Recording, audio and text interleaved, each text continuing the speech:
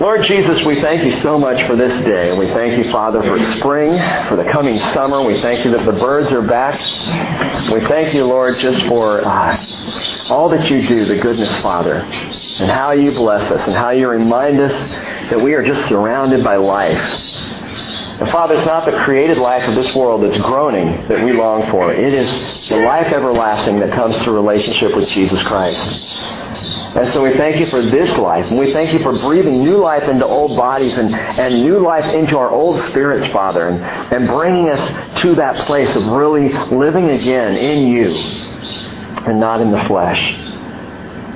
And Father, we still battle the flesh. We still deal with it. These bodies, Lord, these minds. But we ask, Father, that you will continue to fill us with your Spirit more and more, that we might take on characteristics of Jesus, that we might actually express his nature in the fruit of our lives. And Father, we pray this morning as we open the Word and study, Lord, that it would be yet another step of that. We pray you'll bless this time together and that your Holy Spirit will teach and speak to us, Father. In Jesus' name, amen. Well, 1 Kings chapter 6 again this morning. 1 Kings chapter 6 and verse 1. I want to stay here just a little bit longer. One more thing I want to look at today. 1 Kings chapter 6 verse 1. Still in the building of the temple. Now it came about in the 480th year after the sons of Israel came out of the land of Egypt, in the 4th year of Solomon's reign over Israel, in the month of Ziv, which is the 2nd month, that he began to build the house of the Lord. As for the house which King Solomon built for the Lord, its length was 60 cubits, and its width 20 cubits, and its height 30 cubits. The porch in front of the nave of the house was 20 cubits in length, corresponding to the width of the house, and its depth along the front of the house was 10 cubits. Also for the house he made windows with artistic frames. Against the wall of the house he built stories encompassing the walls of the home around both the nave and the inner sanctuary.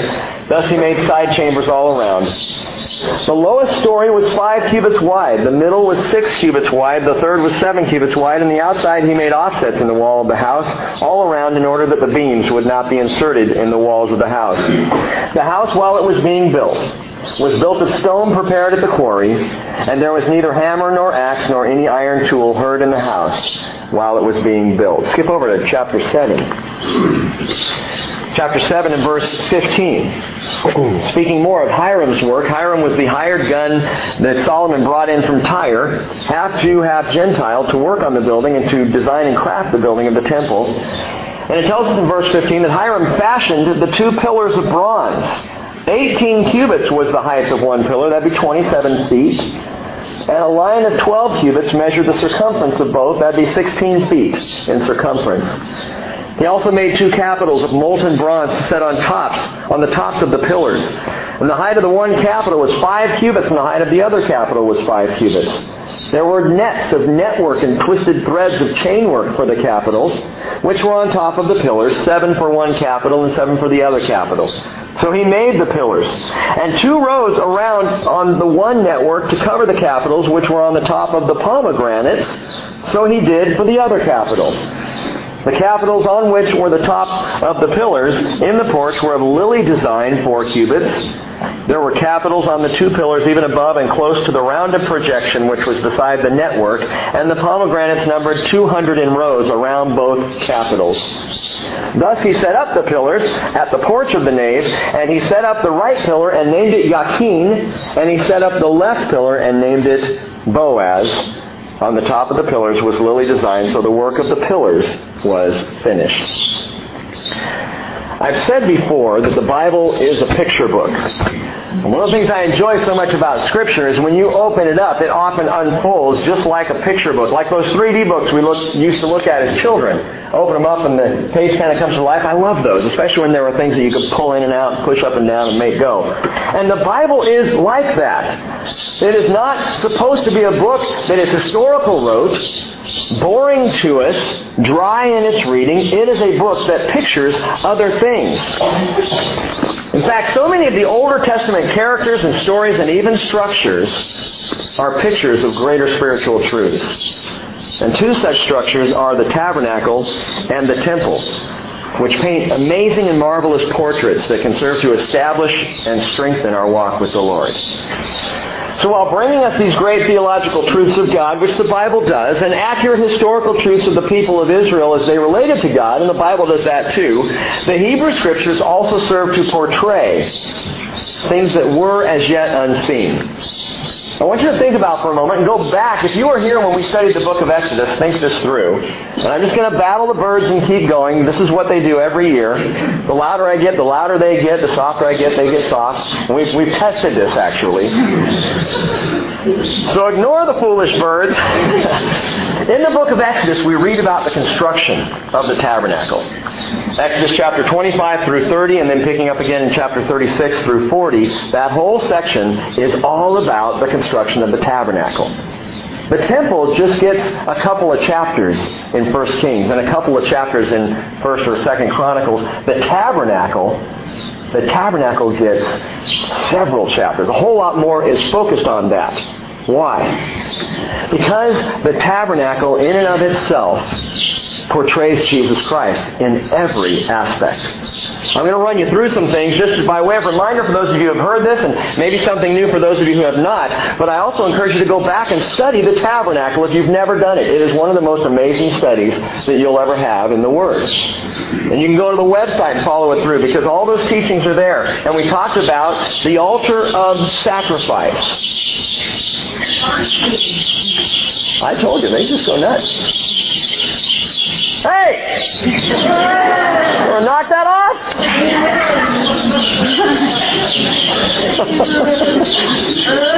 You know what's fun is to hear this on tape later on. You know, it's like, is Rick talking? I don't know if he can't really hear that. The altar of sacrifice in front of the tabernacle. It portrays the cross. Because the cross is the altar, the ultimate altar of sacrifice is Jesus. That one's an obvious one. How about the bronze laver, where the priest would wash, and where even the sacrifices themselves will be washed? It's a picture of the cleansing power of the blood of Jesus Christ. The lampstand, when you come into the holy place, the lampstand was always on the left side. 7 lamps on top of the lampstand. What did that portray? The Holy Spirit. In fact, in the book of Revelation, it talks about the 7 lamps on the lampstand and the 7 spirits of God, speaking of the Holy Spirit. And it's a powerful picture, the light of the lampstand, like the light of the Spirit in our lives. The table of showbread on the other side of the holy place, across from the lampstand. What did Jesus call himself? I am the bread of life. I'm the bread that came down from heaven. And so the table of showbread set up ahead of time. Why would God do that? If not painting a picture for us to see clearly. The altar of incense. Incense always in the Old Testament is a picture of prayer. And so the altar of incense is a picture of Jesus, our great intercessor, who stands even today praying for us as we pray. And re-expressing our words when we don't even know what to say. He knows what to say. And He hears our hearts, and He translates, and He intercedes for us. Well, if you go further in, obviously there's the Ark of the Covenant with the mercy seat. And the Ark of the Covenant by itself is a great picture of Jesus. It was made of acacia wood, that desert wood that speaks so much of Jesus' humanity. Jesus grew up like a tender shoot out of the desert, and that acacia wood, by the way, was also the thorniest wood, and is most likely the wood they used for the crown of thorns that was wrapped around Jesus' head. The same wood that built the Ark of the Covenant. The Ark of the Covenant was covered all around, inside and out, with gold. Speaking of the deity of Christ, gold always speaks of deity when you see it written about in the Old Testament. And even the cherubim on the mercy seat on top foreshadows the exact placement of the 2 angels who would sit in the tomb when Mary and the other women came and saw that Jesus was not there. The angels are positioned there just like the top of the mercy seat. It's an amazing picture.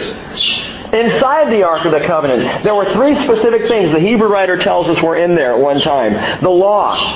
Jesus was able to, unlike any of us, keep the law inside Himself.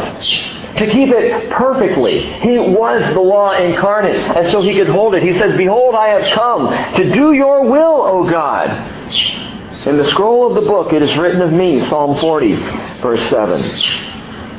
Inside the Ark of the Covenant also was the jar of manna, reminding us once again of the manna that came down from heaven. And Jesus said that your fathers ate that manna in the wilderness and they died. But if anyone eats of me, the bread of life, you'll live forever.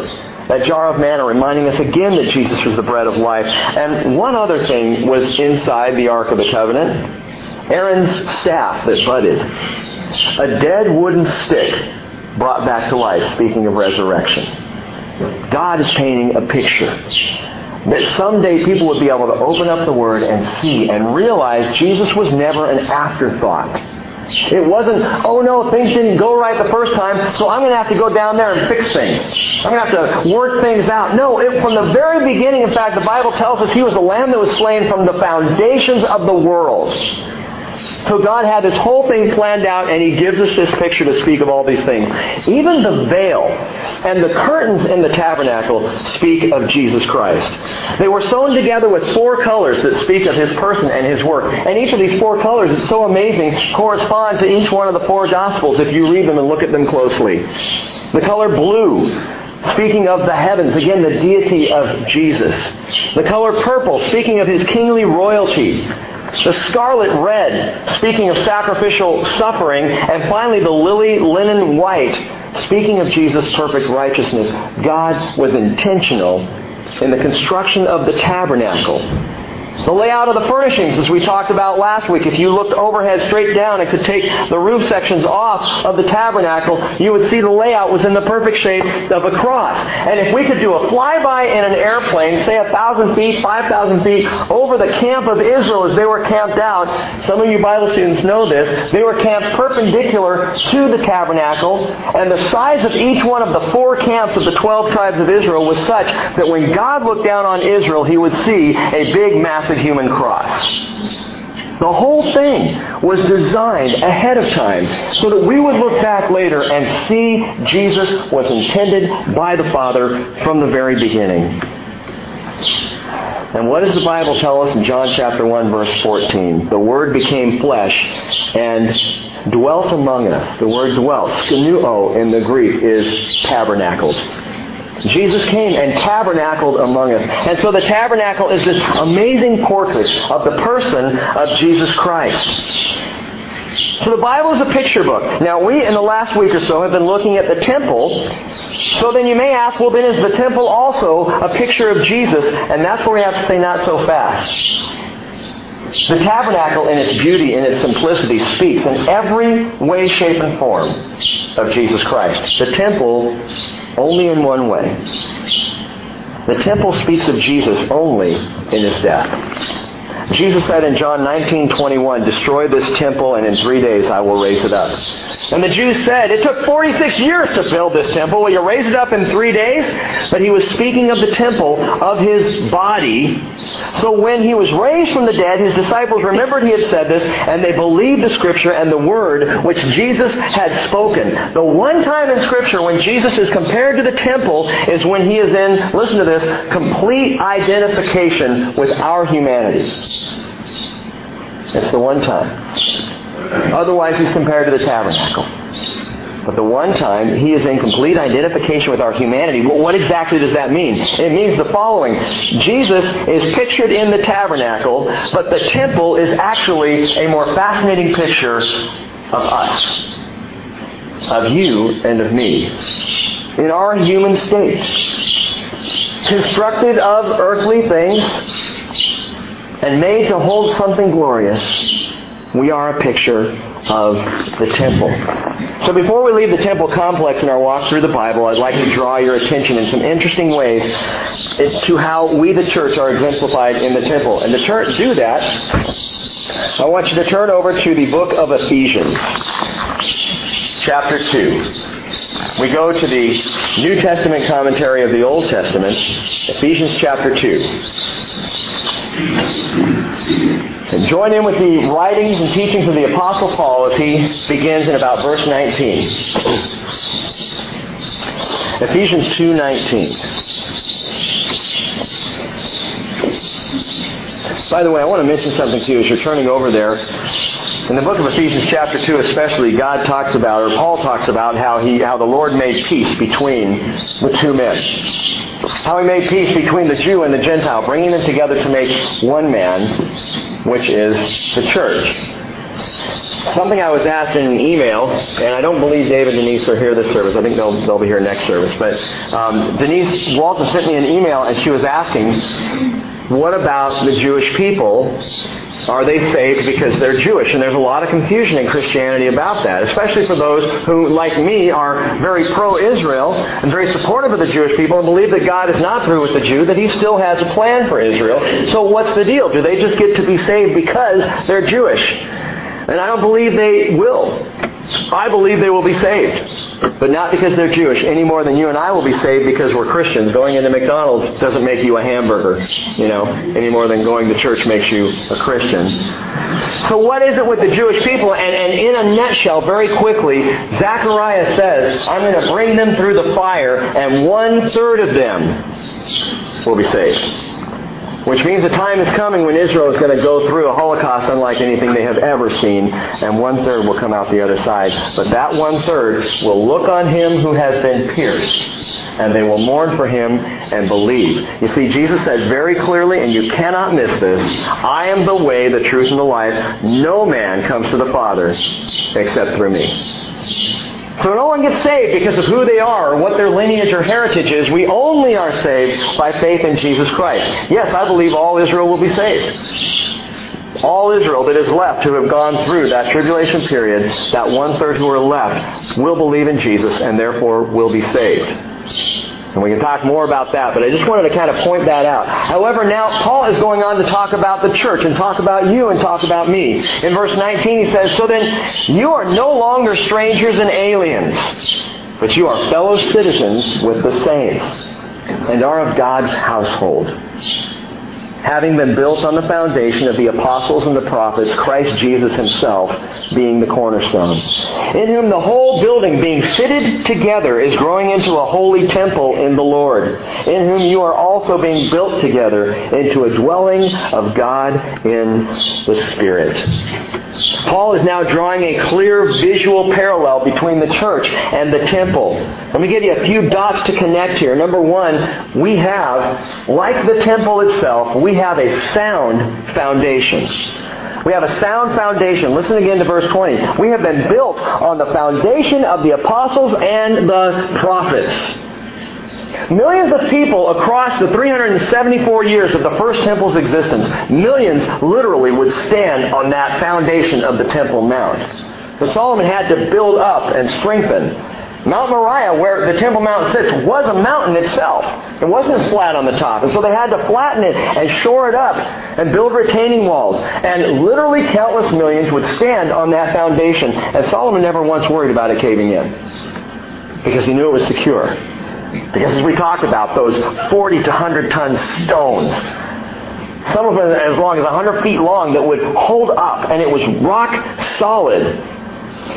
And millions more would visit the same place in the era of the Second Temple across nearly 600 years, and it would not cave in. And even today, you can stand on the Temple Mount, and it doesn't cave in.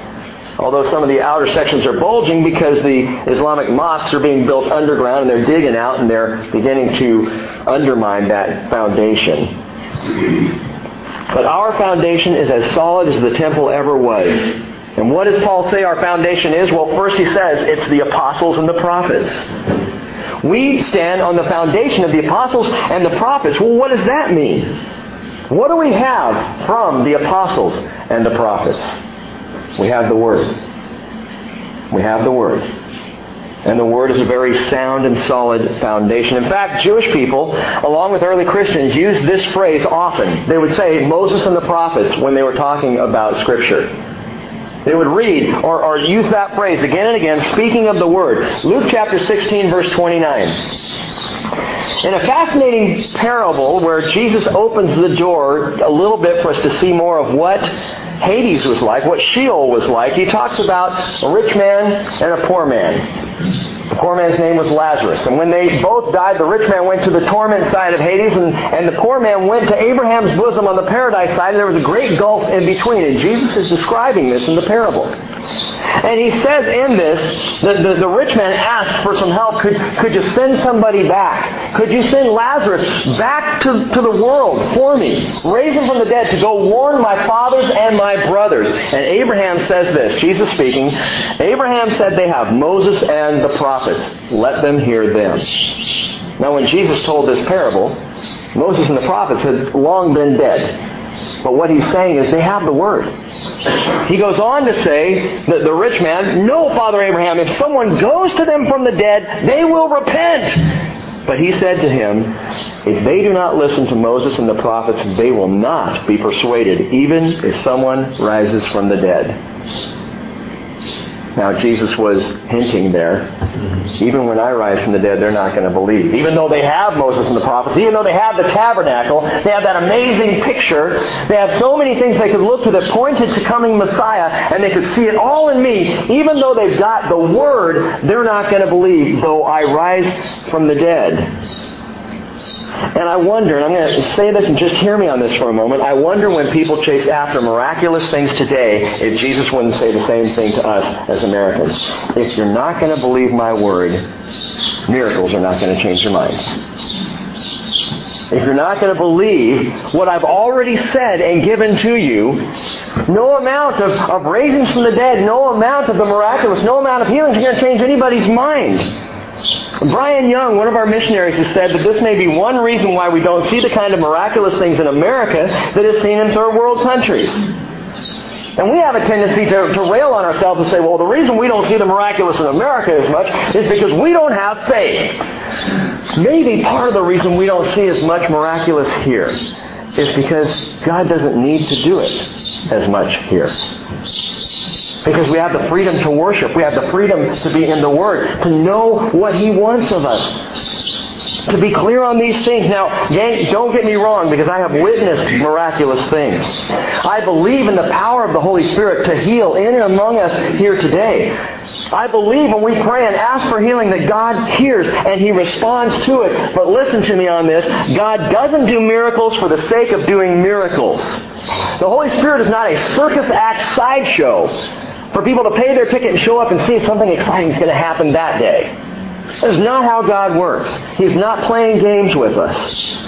God is all about the salvation of human souls, saving our lives. And I believe He would say to us today, if you don't believe my word, no amount of miracles is going to change your mind. You have Moses, you have the prophets, and it is a solid foundation. In Luke 24:27, after His resurrection, Jesus runs into the two gentlemen on the road to Emmaus, and He's talking with them, and it says, beginning with Moses and all the prophets, He explained to them the things concerning Himself in all the Scriptures. Luke chapter 24, a bit later, in verse 44, He said to the apostles, these are my words which I spoke to you while I was still with you, that of all things which were written about me in the law of Moses and the prophets and the Psalms must be fulfilled. And He opened their minds to understand the Scriptures. And Acts 2:42 tells us very simply what the church was about then and what I believe the church needs to be about now. Fellowship. Actually, let me get this in order. They were continually devoting themselves to the apostles' teaching, fellowship, the breaking of bread, and to prayer. The apostles' teaching, gang, the Word is so foundational. Why? Why is it so foundational to us? Because the Word, gang, and hear this, the Word is not subject to the winds of culture. God's Word is not subject to the changing tide of the church, to what's new, to what's exciting, to what's the latest buzz. God's Word doesn't change. We do. Look across 2,000 years of church and look at where the church's focus has been, and it's all over the map. And yet the whole time, God's Word has never changed. You know what I love about the Dead Sea Scrolls? When they found the Dead Sea Scrolls, they got the book of Isaiah. It was one of the books that was completely intact, which blew everybody away. And when they finally figured out how to open it up and read it, they went and checked it, and the difference between the book of Isaiah, written thousands of years ago, and the book of Isaiah that we have today was negligible. A couple of spelling errors. The Word doesn't change. We do. That's why we need the Word, and that's why it is such a sound foundation for us. When I am uncertain, when I'm unstable, which Cheryl can tell you happens a lot, When I'm unable to discern which way I'm supposed to turn, God, what am I supposed to do in this situation or that situation? How do I handle what's coming at me right now? When I don't know what to do, I have a firm, unwavering foundation on which I can stand. Oh, come on, Rick. I mean, really? When you got life problems, you open up your Bible? Yeah. Because it is sound. And it is truth unchanging. The apostles and the prophets, who, by the way, spoke and wrote by the Holy Spirit of the living God. That's why it's so sound. It wasn't just that some guys had some great ideas. Peter says in 2 Peter 1:20, know this first of all, no prophecy of Scripture is a matter of one's own interpretation, for no prophecy was ever made by an act of human will, but men, moved by the Holy Spirit, spoke from God. That's the Bible we hold in our hands. You believe that, Rick? I truly do. Now, I want to clarify something, and this is really important. It's all really important. It's been said that the Bridge Christian Fellowship is a teaching church. And I think that's misleading. Now, some might be surprised. You might think, "Oh, wait, isn't that what you would call it, Rick?" I don't know that I would, and I've really been thinking about this lately. Granted, as a pastor, the Lord's primary call on my life is teaching. Is to make sure that we are in the Word. And I do believe the church is sorely lacking in true Bible study and biblical teaching. And as long as I'm around, we will continue chapter by chapter, verse by verse, week in, week out, in the Word until Jesus comes. That's my promise to you. And the reason is, as Peter said in 2 Peter chapter 1, verse 12, he says, I will always be ready to remind you of these things, even though you already know them, and have been established in the truth which is present with you. I consider it right, as long as I am in this earthly dwelling, to stir you up by way of reminder. Part of why we come together and open the Word every Sunday, every Wednesday, and continually throughout the week is to be stirred up. By way of reminder. Oh yeah, that's God's will for it. Oh yeah, the Lord really does love me. Now you'd think we would get that, but how often do you wonder if God's really active in your life? And then you open the Word and you're like, my God, yeah, I guess He really is. I guess this really is for me. But hear me on this, if we're a teaching church only, then we better ramp up the teaching times like this far more often than 2 hours a week. For anyone who would say we teach too much, I defy you to say that we teach too much when we are here an hour on Sunday morning and an hour on Wednesday night. I'm sorry, that's not too much. In fact, it's not even close to enough. I want to tell you something else here with this, though, that might surprise you. I'm not a student. I know some of you think that I am because of the teaching, because of the amount of time I spend studying the Word and bringing these things to you. But ask my wife, who started studying Hebrew several months ago, and we were going to study it together, and I was going to learn Hebrew, and she's learned a bunch of Hebrew. And you know how much I've learned? None! With the exception of what I've learned in my studies, because I'm not a student. I'm just not motivated to sit down there and learn Hebrew. I'd like to. Sounds like a great idea. Until I crack the books, and then I'm going, what's on TV? Something else I can do. I'm so easily distracted. Taekwondo. Cheryl started Taekwondo, and she's been trying to talk me into doing it. So I went down there, and this is a while ago, I went down and had 1 or 2 lessons. And I said, I'm just not into it. Why not? You don't like the workout? I love the workout. I don't like the study. I don't like the memorization and having to remember all that stuff. It's like this morning with the song. I can only take so much. I'm not a student. I never was a student. I was the high school kid who scooted by, who figured out ways around things so that I could do the minimum work and get the grades I needed to get on with what I needed to do. But I wasn't the kid at home going, cracking the books and just going, oh, I just love to study. I don't. I'm not a student. But I'll tell you something. During the week, my absolute favorite time of worship is when I open the Word and study. Because it's not study for me. It's not study. Hayden is a lot like me. Hayden hates reading time. Every night he's supposed to read for an hour. My 11-year-old son. And every night we have the same argument. And I'm telling you, every night. Do I have to? Yes, 1 hour, Hayden. He goes downstairs, and 10 minutes later he's back upstairs getting a drink of water. And then 5 minutes after that he's back upstairs checking his backpack. I mean, he uses whatever he can come up with so that he doesn't have to spend that time reading. But say, hey, read an hour and I will come down and read with you for a half an hour, and he is totally in.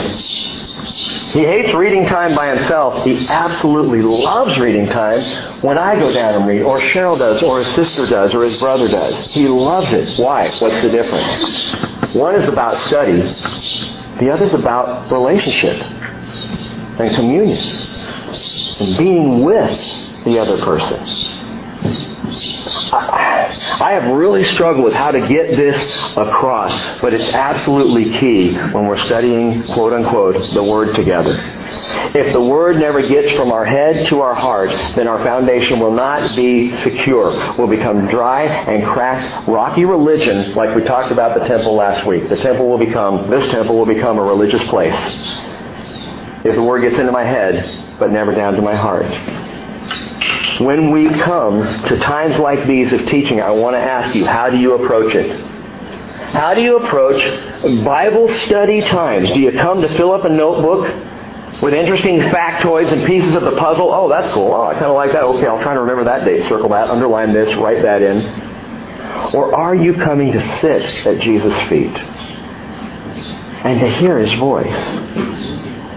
To be in conversation with Him. Listen, this is not college. This is communion. And that's where I take issue with saying that we're a teaching church. Yes, we teach. Yes, the Word is incredibly important. But I'll tell you what, if it's only about teaching and taking it in as students, we will miss the whole point. The whole foundation of the apostles and the prophets on which we stand is about relationship with the living God. It is not about information download. It is about intimate dialogue. I've shared on Wednesday nights many times, during these teaching times, you should be in conversation with God the whole time. And if the Lord takes you off on a tangent and you and the Holy Spirit are over here and you have no idea what I'm saying up here, fantastic. Great. Catch up later. It's about relationship. My heart is that our attitude shouldn't change from the moment worship begins, through all of our prayers, through taking communion, through being in the Word. It should be the same. Worshiping in the Word. Talking with the Lord, dialoguing, being in intimate contact with Him. And let me ask you one more question about this before moving on. If you knew Jesus was going to be our special guest teacher this Wednesday night, would you come? Guess what? He is. He is.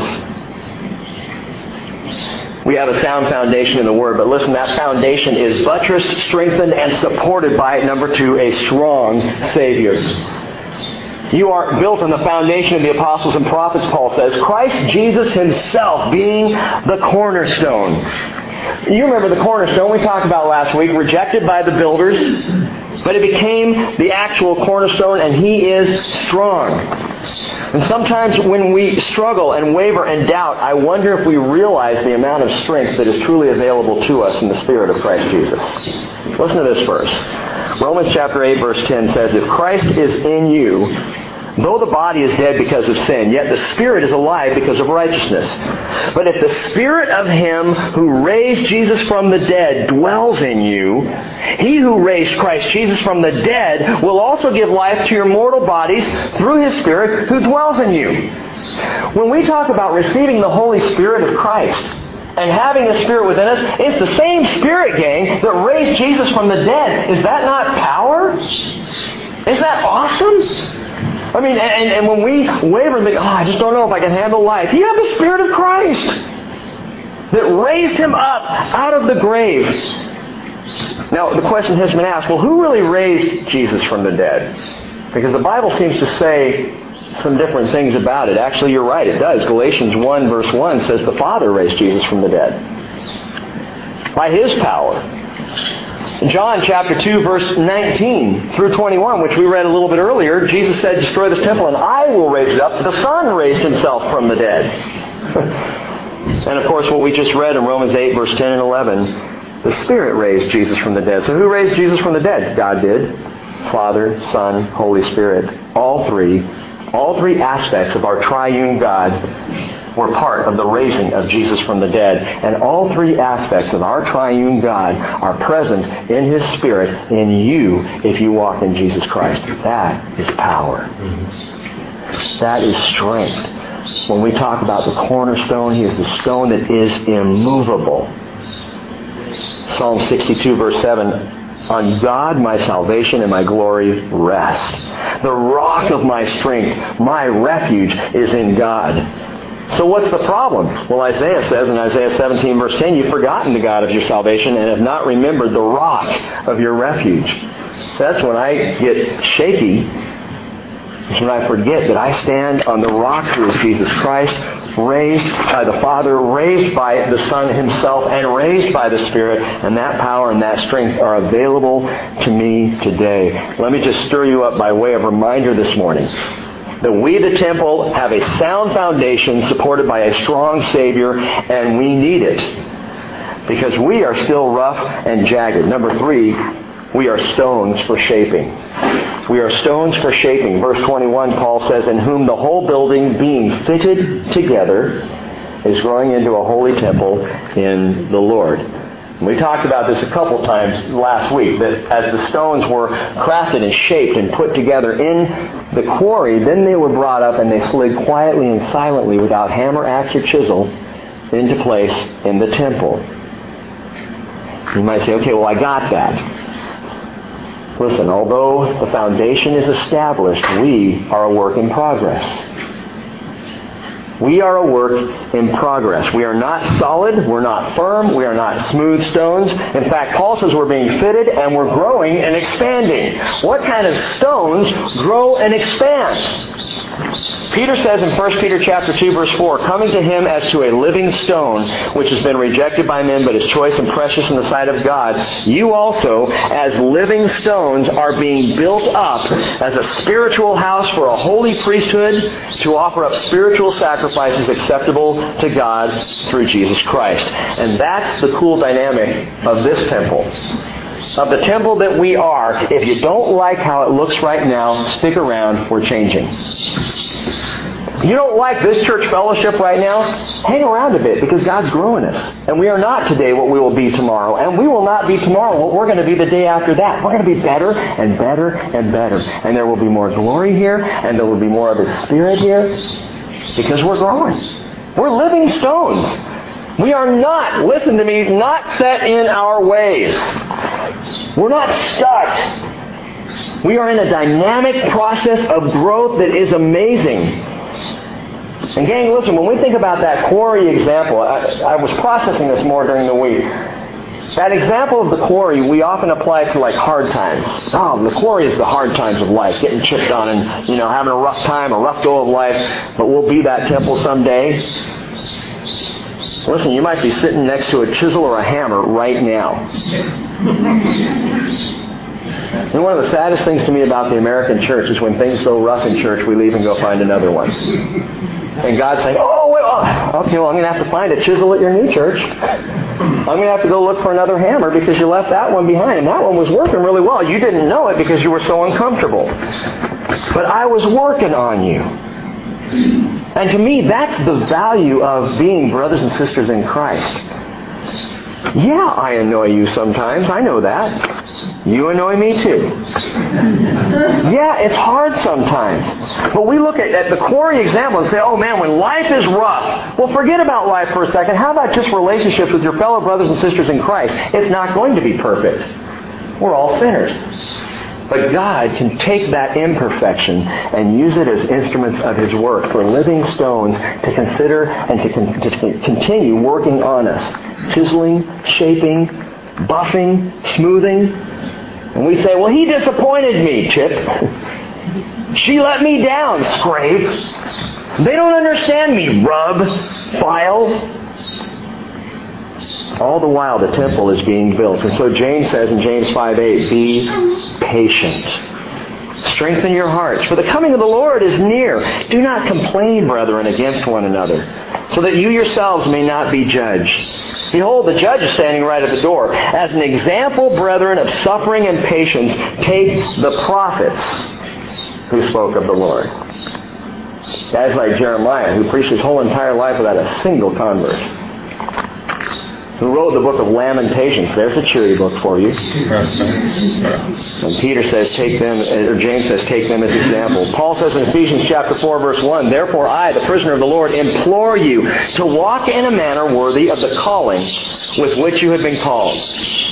with all humility and gentleness, with patience, showing tolerance for one another in love, and being diligent to preserve the unity of the Spirit in the bond of peace. So don't miss the blessing of the shaping. It's what God is doing among us. And it might not be comfortable, and it might really tick you off, but God is shaping you and shaping others through you, so we'll be better fitted for the temple. By the way, with man this is impossible, but with God all things are possible, which is why Paul ends the example of the temple with these words, number 4 on our list, a secure spirit, in whom you are also being built together into a dwelling of God in the Spirit. One of my favorite passages of Scripture, 1 Kings chapter 8, verse 10, tells us that it happened when the priest came from the holy place.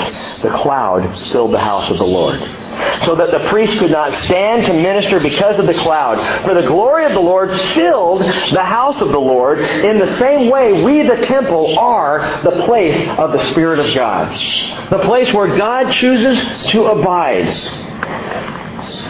And we are promised that abiding Spirit. Okay, we know that. We get that. Something that was just kind of an aha moment for me, and I shared this Wednesday night. I was praying for patience this week. I know. That's what we all say, idiot. You don't know what you're asking for. But here's what hit me. I was asking God for a fruit of the Spirit, and the Lord said, how about just asking for the Spirit? Because if you ask for the Spirit, the fruit's going to come. You can't have the Holy Spirit of the living God in your life and not become more patient, and not become more self-controlled, and not become more loving or joyful or kind. That's how it works. And we spend a lot of our time as Christians, don't we, saying, oh, Lord, could you just make me more self-controlled?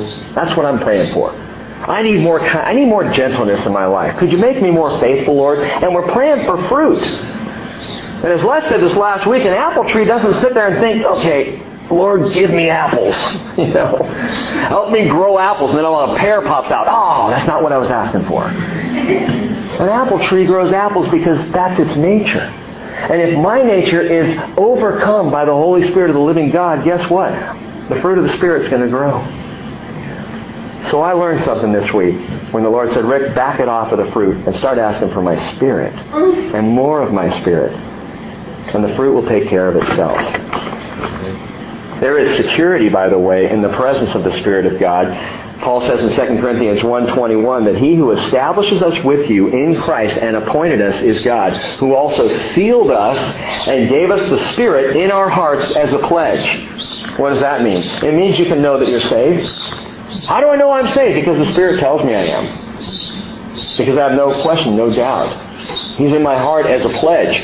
Paul takes it a step further in Ephesians 4:30. He says, don't grieve the Holy Spirit of God, by whom you were sealed for the day of redemption. You have the seal of the Holy Spirit. How does God know who are His own?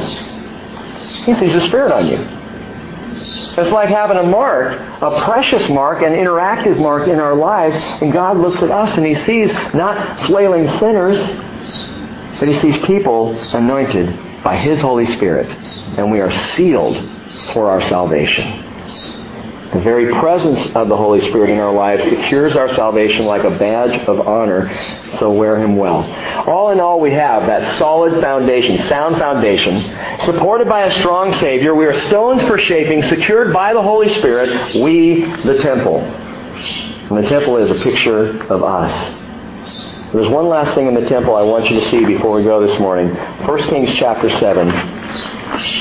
In verse 21 says He set up the pillars at the porch of the nave. He set up the right pillar and named it Yakin. He set up the left pillar and named it Boaz. On the top of the pillars was lily design, so the work of the pillars was finished. Of all the stones and all the angles and all the furnishings in the temple, only two things got named. These two pillars, Yakin and Boaz, which is a little odd. Why not have names for everything in the temple? The roof has a name, The floor coverings have a name. Why not name everything? Just the two pillars, Yakin and Boaz. So we should pause and pay attention to what they mean. Yakin means Yahweh shall establish. It's two Hebrew words, Yahweh, and Kun, which means established. Established by God. And Boaz means in it is strength. Yahweh shall establish. In it is strength. Now, I was a little disappointed, I'll tell you, because I was hoping that Boaz would be in him is strength. That was the definition I was looking for. God establishes because in him is strength. But that's not what the pillars said. The names of the pillars said God establishes and in it is strength. In what is strength? In the temple.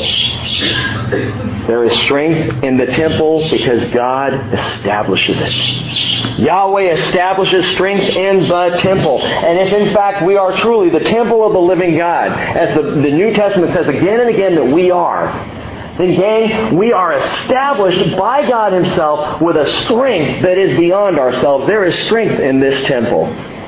Colossians 2 verse 6 says, "Therefore, as you have received Christ as the Lord, so walk in Him, having been firmly rooted and being built up in Him and established in your faith, just as you were instructed, and overflowing with gratitude."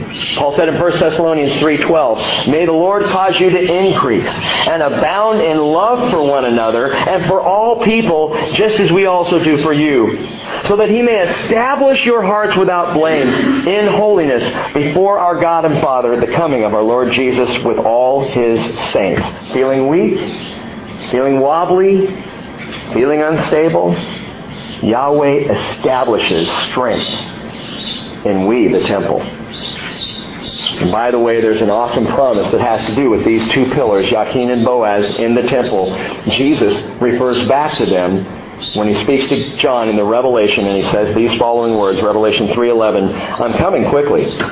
Hold fast what you have, so that no one will take your crown. He who overcomes, I will make him a pillar in the temple of my God, and he will not go out from it anymore."